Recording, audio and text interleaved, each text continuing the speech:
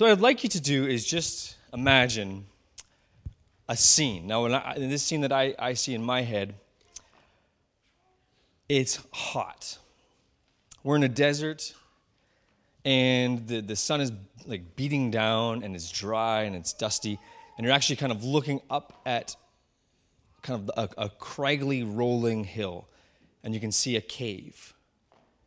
And the cave is in the distance. You're maybe a couple hundred meters away from it. And it's silent. It's kind of a silent day. There's not much of a breeze. It's very quiet and calm. And you can hear the murmur of voices behind you. And you can hear some chinking of armor and movement of maybe like a sword in a sheath just shuffling around. And then all of a sudden, a man comes out holding a piece of cloth. It's purple. And it's cut. And he comes out on top near the entrance of this cave, and he's looking down, and he says, "Look what I have. What's in my hand?" And his eyes are filled with tears, and he's sad, and he's shaking, and he's yelling down at a man named Saul, the king. This is coming from 1 Samuel 24. David stood at the mouth of the cave and called down to Saul, "My master, my king." Saul looked back, looking up. He could see this mouth of the cave. He could see kind of the hillside. Saul's face was one of shock. He had no idea anyone was there. He thought he was alone with just his men. It was just a random spot in the middle of the wilderness. And here he was. And David, who was on this kind of higher precipice here, fell to his knees and bowed in reverence. He called out, "Why do you listen to those who say, 'David is out to get you'? This very day, with your very own eyes, you have seen just now in the cave that God put you in my hands. My men wanted to kill you, but I wouldn't do it. I told them that I wouldn't lift a finger against my master. He's God's anointed. Look at this. Look what I cut from your robe. I could have killed you, but I didn't. Look at the evidence. I'm not against you. I'm no rebel. I haven't sinned against you, and you're hunting me down to kill me. Let's decide which of us is right. God may avenge me, but it is in his hands, not mine. An old proverb says, evil deeds come from evil people. Be assured, my hands won't touch you." What does this king of Israel think he's doing? What do you think you're chasing? A dead dog, a flea? God is our judge. He'll decide who's right. Oh, that he would look down right now, decide right now, and set me free of you. Saul was a king of Israel. And at this point, Saul was what we could call the failed king of Israel. Saul was the first king of Israel, and a king that was kind of born out of chaos. A king that was born out of conflict. You see, if we go way back to the beginning, God is walking in the Garden of Eden with Adam and Eve freely, communing with his creatures without any hindrance, without any problem. Sin creeps in, the serpent blames God, the people blame the serpent and each other, and this kind of fracture takes place. And from that moment on, God has tried desperately throughout the scriptures, throughout the narrative of human history, to reach people in their own language, in their own stories, in their own way, trying to kind of get at our hearts so we could be back in communion and union with God, so that we could, like Adam and Eve, just walk in the comfort of the cool of the day with our Creator, without any barrier. But there's all kinds of things in the scriptures where people just do their own thing. God has to set them back on course. You've the flood and the Tower of Babel. And then God has to say, well, I'm actually going to choose a person named Abraham to come in and be the conduit for blessing. I'm going to choose this guy, and his family will sprout up into a whole nation, and this nation will actually be the light to the world. They'll show, this nation of my chosen people will show the world who I am through their behavior. God is trying over and over and over to find union with people. But the people, the Israelites, don't really want that. They're not interested. They're seeing the nations and the kings and the riches and the wealth and the sexuality and the way they live their lives, and they look at those people around them with jealousy, and they say, we don't want to be really like that, God. We want to do what they're doing. And one of the big differences, God says, you will let me be your king. I will lead you, and you will be different. You don't need a king. I'll be your king. You don't need to do what they're doing around you. Follow my law, and you'll be blessed. You'll be happy. But the people weren't interested. And so they got into conflict. And so God says, okay, I'll send you some judges. And not judges like courtroom judges, though some of them were, kind of residing over moral ethics and such. But these judges were like superheroes, warriors, defenders. And this is where you meet people like Othniel and Gideon and one of the most famous, Samson. God is raising up these judges to protect the people of Israel, to protect God's chosen people from invading armies. And they still don't want to follow the law of God. And that time in history gets darker and darker and more conflicting until the tribes of Israel actually warring against each other. And at the end of the time of Judges, it's probably the darkest time in Israel's history. They have no king. They're incredibly weak. They're fighting each other in civil war. And the nation states around them are getting stronger and stronger and stronger. They don't turn to God. They say, instead, we want a king. We need a king to rally us and unite us and bring us together. And Samuel, who was one of the last judges, wise and old, when he hears this cry from the people, he breaks his heart. And he says, "What, a king? You don't get it. You've totally missed the boat here." And God says, "Give them a king. They've been rejecting me as king for centuries. Give them a king." And so the people and God and this premature idea that they weren't ready for, they look out and they find this guy named Saul. And he's from the tribe of Benjamin. And he's well-to-do. He's well-known. And he's big. And he's strong. And he's beautiful. And he's handsome. And he looks the part of a king. Exactly the kind of king you think you would need. And when it comes to his coronation, where he's going to be appointed, they can't find him because he's hiding behind some bushels. And this guy becomes Israel's first king. Too early, too premature, out of timing, out of step. But he's given God's blessing. And Samuel says, if you do what God says is king, God will bless you. If you don't, he's not going to protect you. And he warns the people, you wanted a king, now you're going to pay for what happens. Your sons are going to be conscripted. He's going to take your money. You're going to be taxed. It's going to be very different than you think it's going to be. People say, we don't care. Saul says, sign me up. And Saul becomes king of Israel, and he is basically a disastrous failure. He can't follow through with God. He lacks the courage. He lacks the morality. It's just not working. So God says, Samuel, there's another person. David, the youngest son of Jesse, from the tribe of Judah. His heart is good. He will be raised up to be the next king of Israel. Now, David is the guy who kills Goliath, and David is the guy who fights the bear, and David is the shepherd king. But as David gets older, and Saul realizes that David is the next appointed king, Saul gets really jealous. And he literally takes to hunting him down.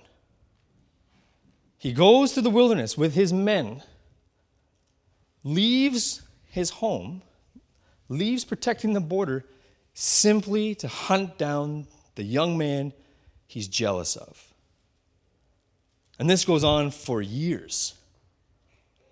And then one day, David is hiding in a cave with some of his men, like a fugitive. And Saul just so happens to come into the very same cave to go to the bathroom.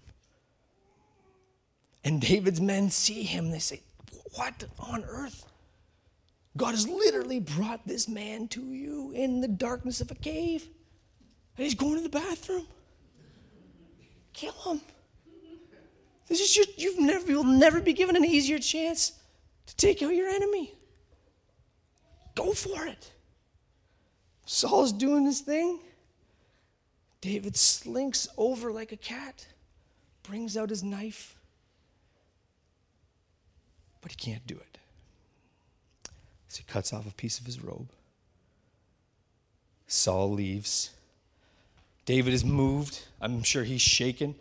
I've never killed the person before, but I imagine you don't feel good when you're about to do it. His adrenaline's probably pumping. He's probably like sweating and, nervous. He's probably like, oh boy, that was a really weird experience. He's trying to process on the fly. What just happened? Did I just disobey God by not killing Saul? Did I obey God by not killing Saul? Saul gets up and he leaves. He goes down back to his men, and then David is moved. He's compelled to confront Saul and hold up this piece of cloth. I could have killed you, but I didn't. Saul sort of repents at this moment. He realizes how vulnerable he was. But Saul being Saul, he's wishy-washy, he's flippy-floppy, and he returns to being a bad king. And eventually Saul fails in battle. And eventually Saul suicides. He falls on his own sword. And his reign is over. And it's a failure. His kingship is nothing more than a failure of inconsistency, immorality, jealousy, mismanagement. And it's a weird name to call your Hebrew son. I don't know many Sauls, but it's a weird name choice.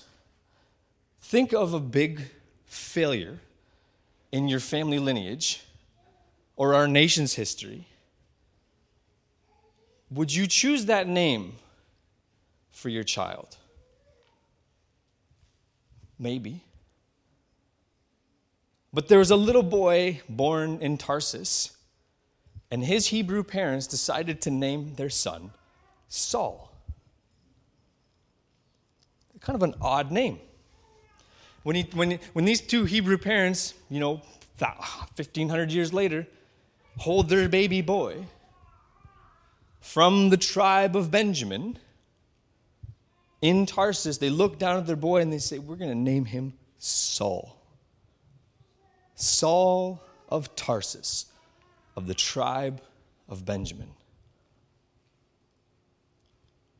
And it's interesting because Saul of Tarsus has a lot in common with his namesake. Saul of Tarsus is from a well-known family. He's from a wealthy family. He's trained. He's educated. He grows up in the school of the Pharisees. He's one of those people that you caught early on that, boy, you're smart, Saul of Tarsus.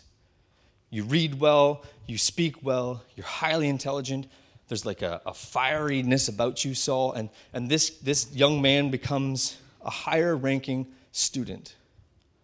And in the school of the Pharisees, he actually kind of climbs up to be in the school of Gamaliel, who was the leading Pharisee in all of Israel, in all of Hebrew thought and culture.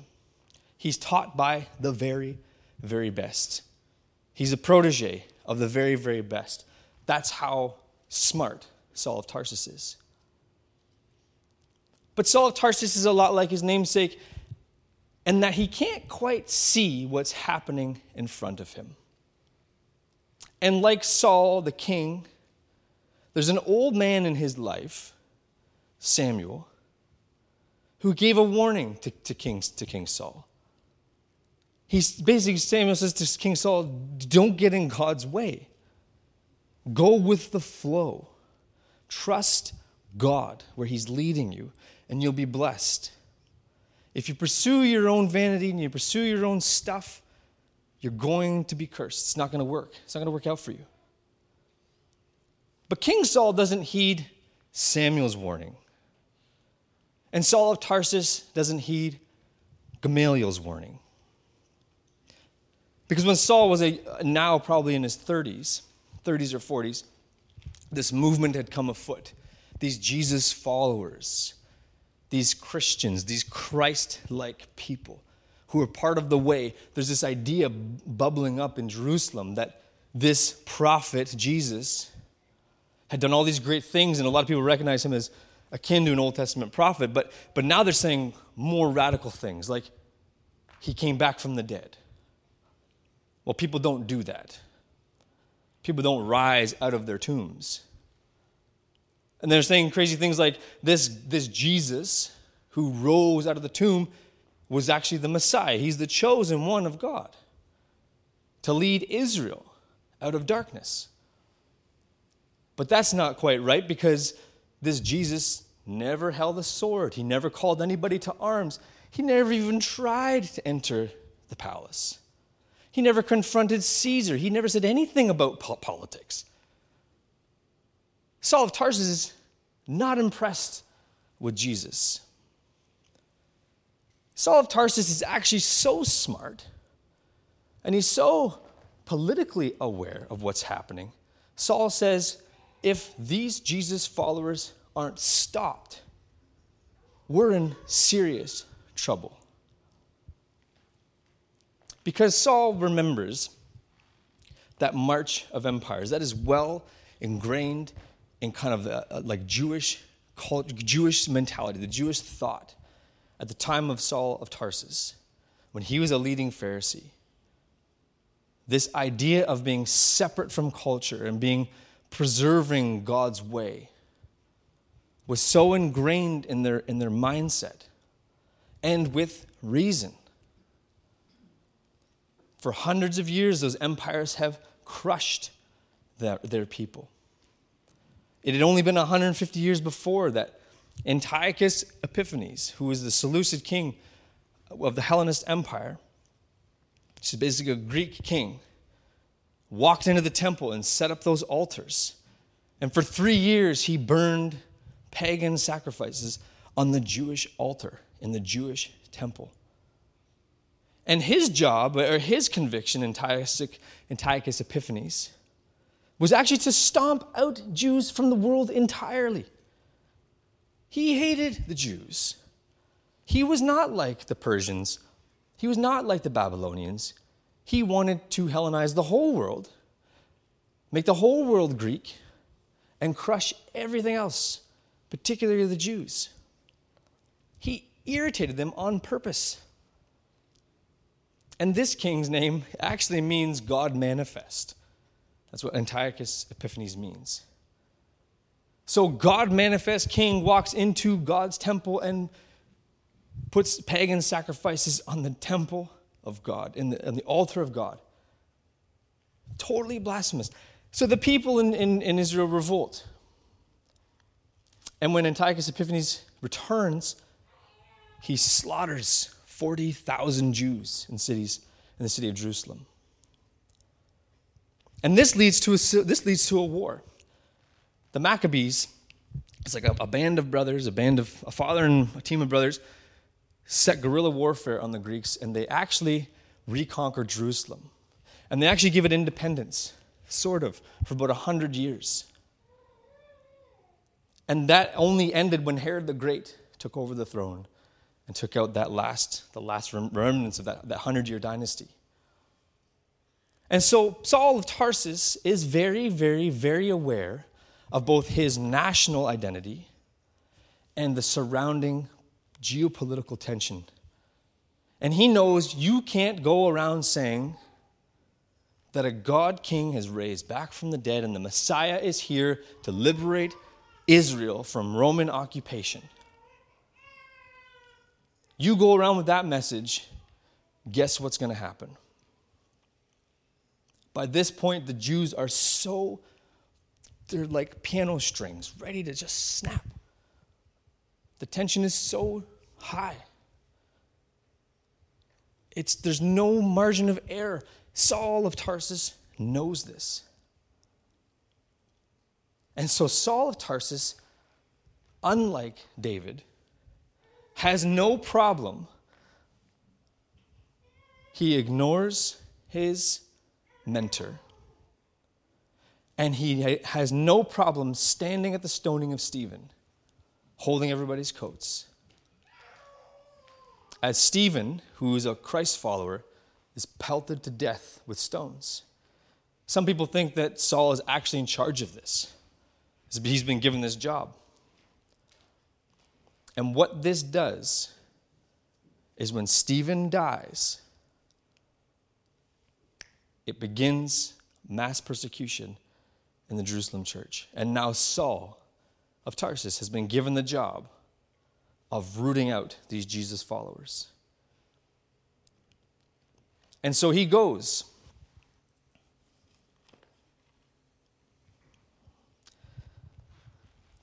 Luke says he goes wild. Saul just went wild,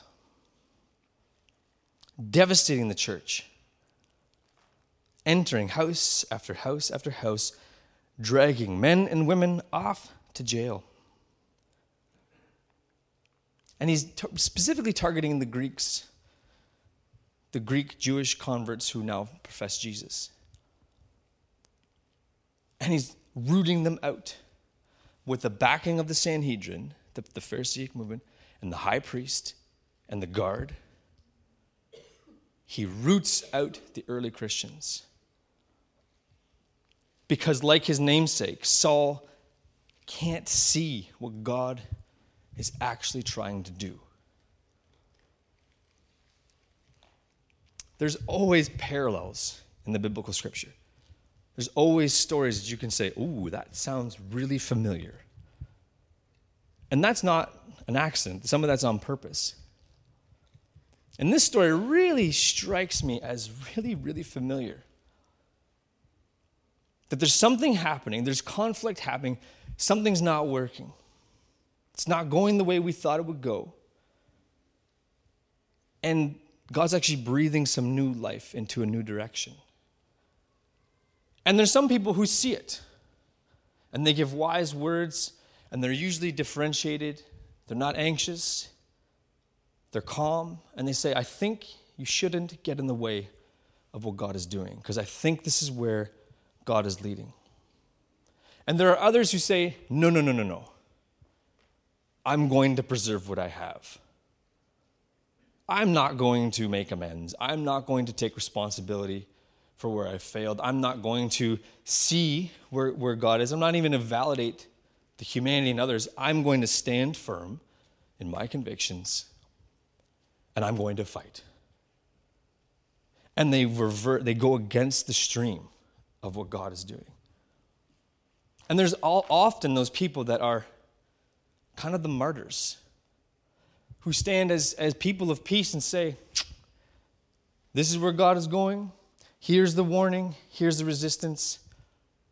I'm here to be a person of peace. David doesn't pick up the sword. He doesn't stab his king. Stephen doesn't, as the stones are hailing down on him, he doesn't say, how dare you? You're so wrong. You'll see in the end. He says, forgive these people for what they're doing.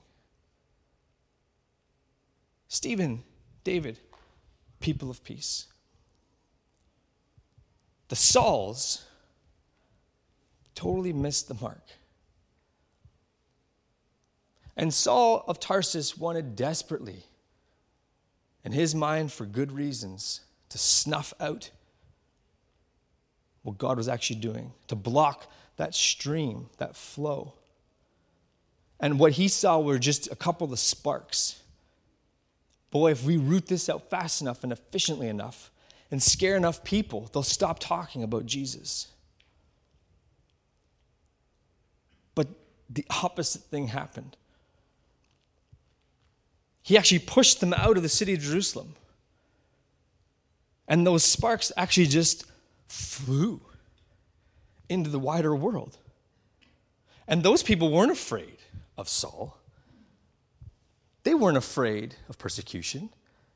They were copying David and mimicking Stephen, who's imitating Jesus, and they take that peace that Jesus gave through his Spirit, and they took it wherever they went.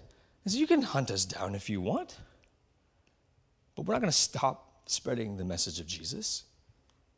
And so this spark spreads out farther, outside of this Jewish area, outside of Jerusalem. And it only took a few sparks to set this grass on fire. And it wasn't long before the whole world is aflame with the message of Jesus.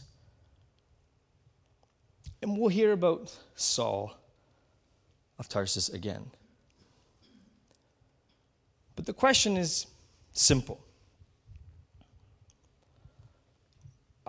I'm not a sociologist, though, or a theologian, but I dare say the church is moving in a direction. I dare say the way that we've done things for a long time is not really working anymore. We can't make the same assumptions that we did 80 years ago about people's mindsets, their beliefs. The world is very different. Mentally, psychologically, socially. And I think that God is actually moving the church in a new direction. And this is not the first time this has happened. This is not the second time this has happened. This has happened over and over and over again. And you could take this parallel, you could take this pattern of Saul, King Saul and David, and Saul and Stephen in the New Testament, and you could take that simple pattern and just plunk it down on all kinds of movements where God has been active. Because it's really easy to resist and hold on and be scared and not trust. But I think we're being pushed in a different direction, in a new way. And there are people in this room who are the Samuels, the Gamaliels, who say, you know what? Don't get in God's way. Why resist God? Be open to where he's leading. I don't want to say that there's Sauls in the room. That's not up for me to decide. But I have to ask myself, am I a Saul? I'd rather hold on and fight and hunt down the things that I don't want because I'm too afraid or too ashamed or too prideful to accept where God is going. We all have the challenge, or the invitation, rather, to be the Stephens, the Davids, the people of peace. To be those little sparks that can spread around the whole world with the message and the person of Jesus to bring literal peace to the world. So my question is very simple. Where are you in this story? Who are you in this story? Maybe more importantly, who are we as a church in this story? And where is God leading us forward? Let's pray. Jesus, I thank you that you came and you died and you defied logic and reason and science and everything that the ancient world could understand, everything that we could even try to understand today, and that you didn't stay dead, that you came out of the tomb, that you walked among us. I thank you that you sent your Spirit to refill us, to make us new humans, new creations, that we could commune with you. I thank you that you are the King of the whole universe, and your kingdom has already come, and that your kingdom is open and generous and peaceful, and a kingdom of love and forgiveness, and a kingdom of peace. And I pray that even now that we would embrace our calling and our invitation to be people of peace in your kingdom. That we wouldn't be afraid of where you're leading us, where you're pushing us, where the river is moving. That we would trust you, that we would go with the flow, that we'd heed the warnings and the wisdom of those around us, that we'd resist the impulse to preserve and protect and worse, to hunt. Jesus, we know that you're with us. We thank you that you love us. We thank you that even in these stories there is repeated over and over and over an offering to repent, an offering of grace and mercy to the most undeserving of people. And so we thank you for that. And we ask that we would go now as people of peace into the world. In your name, amen.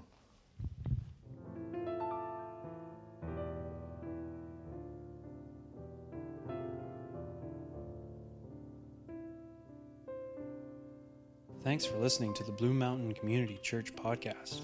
May God's word fill you up this week. God bless.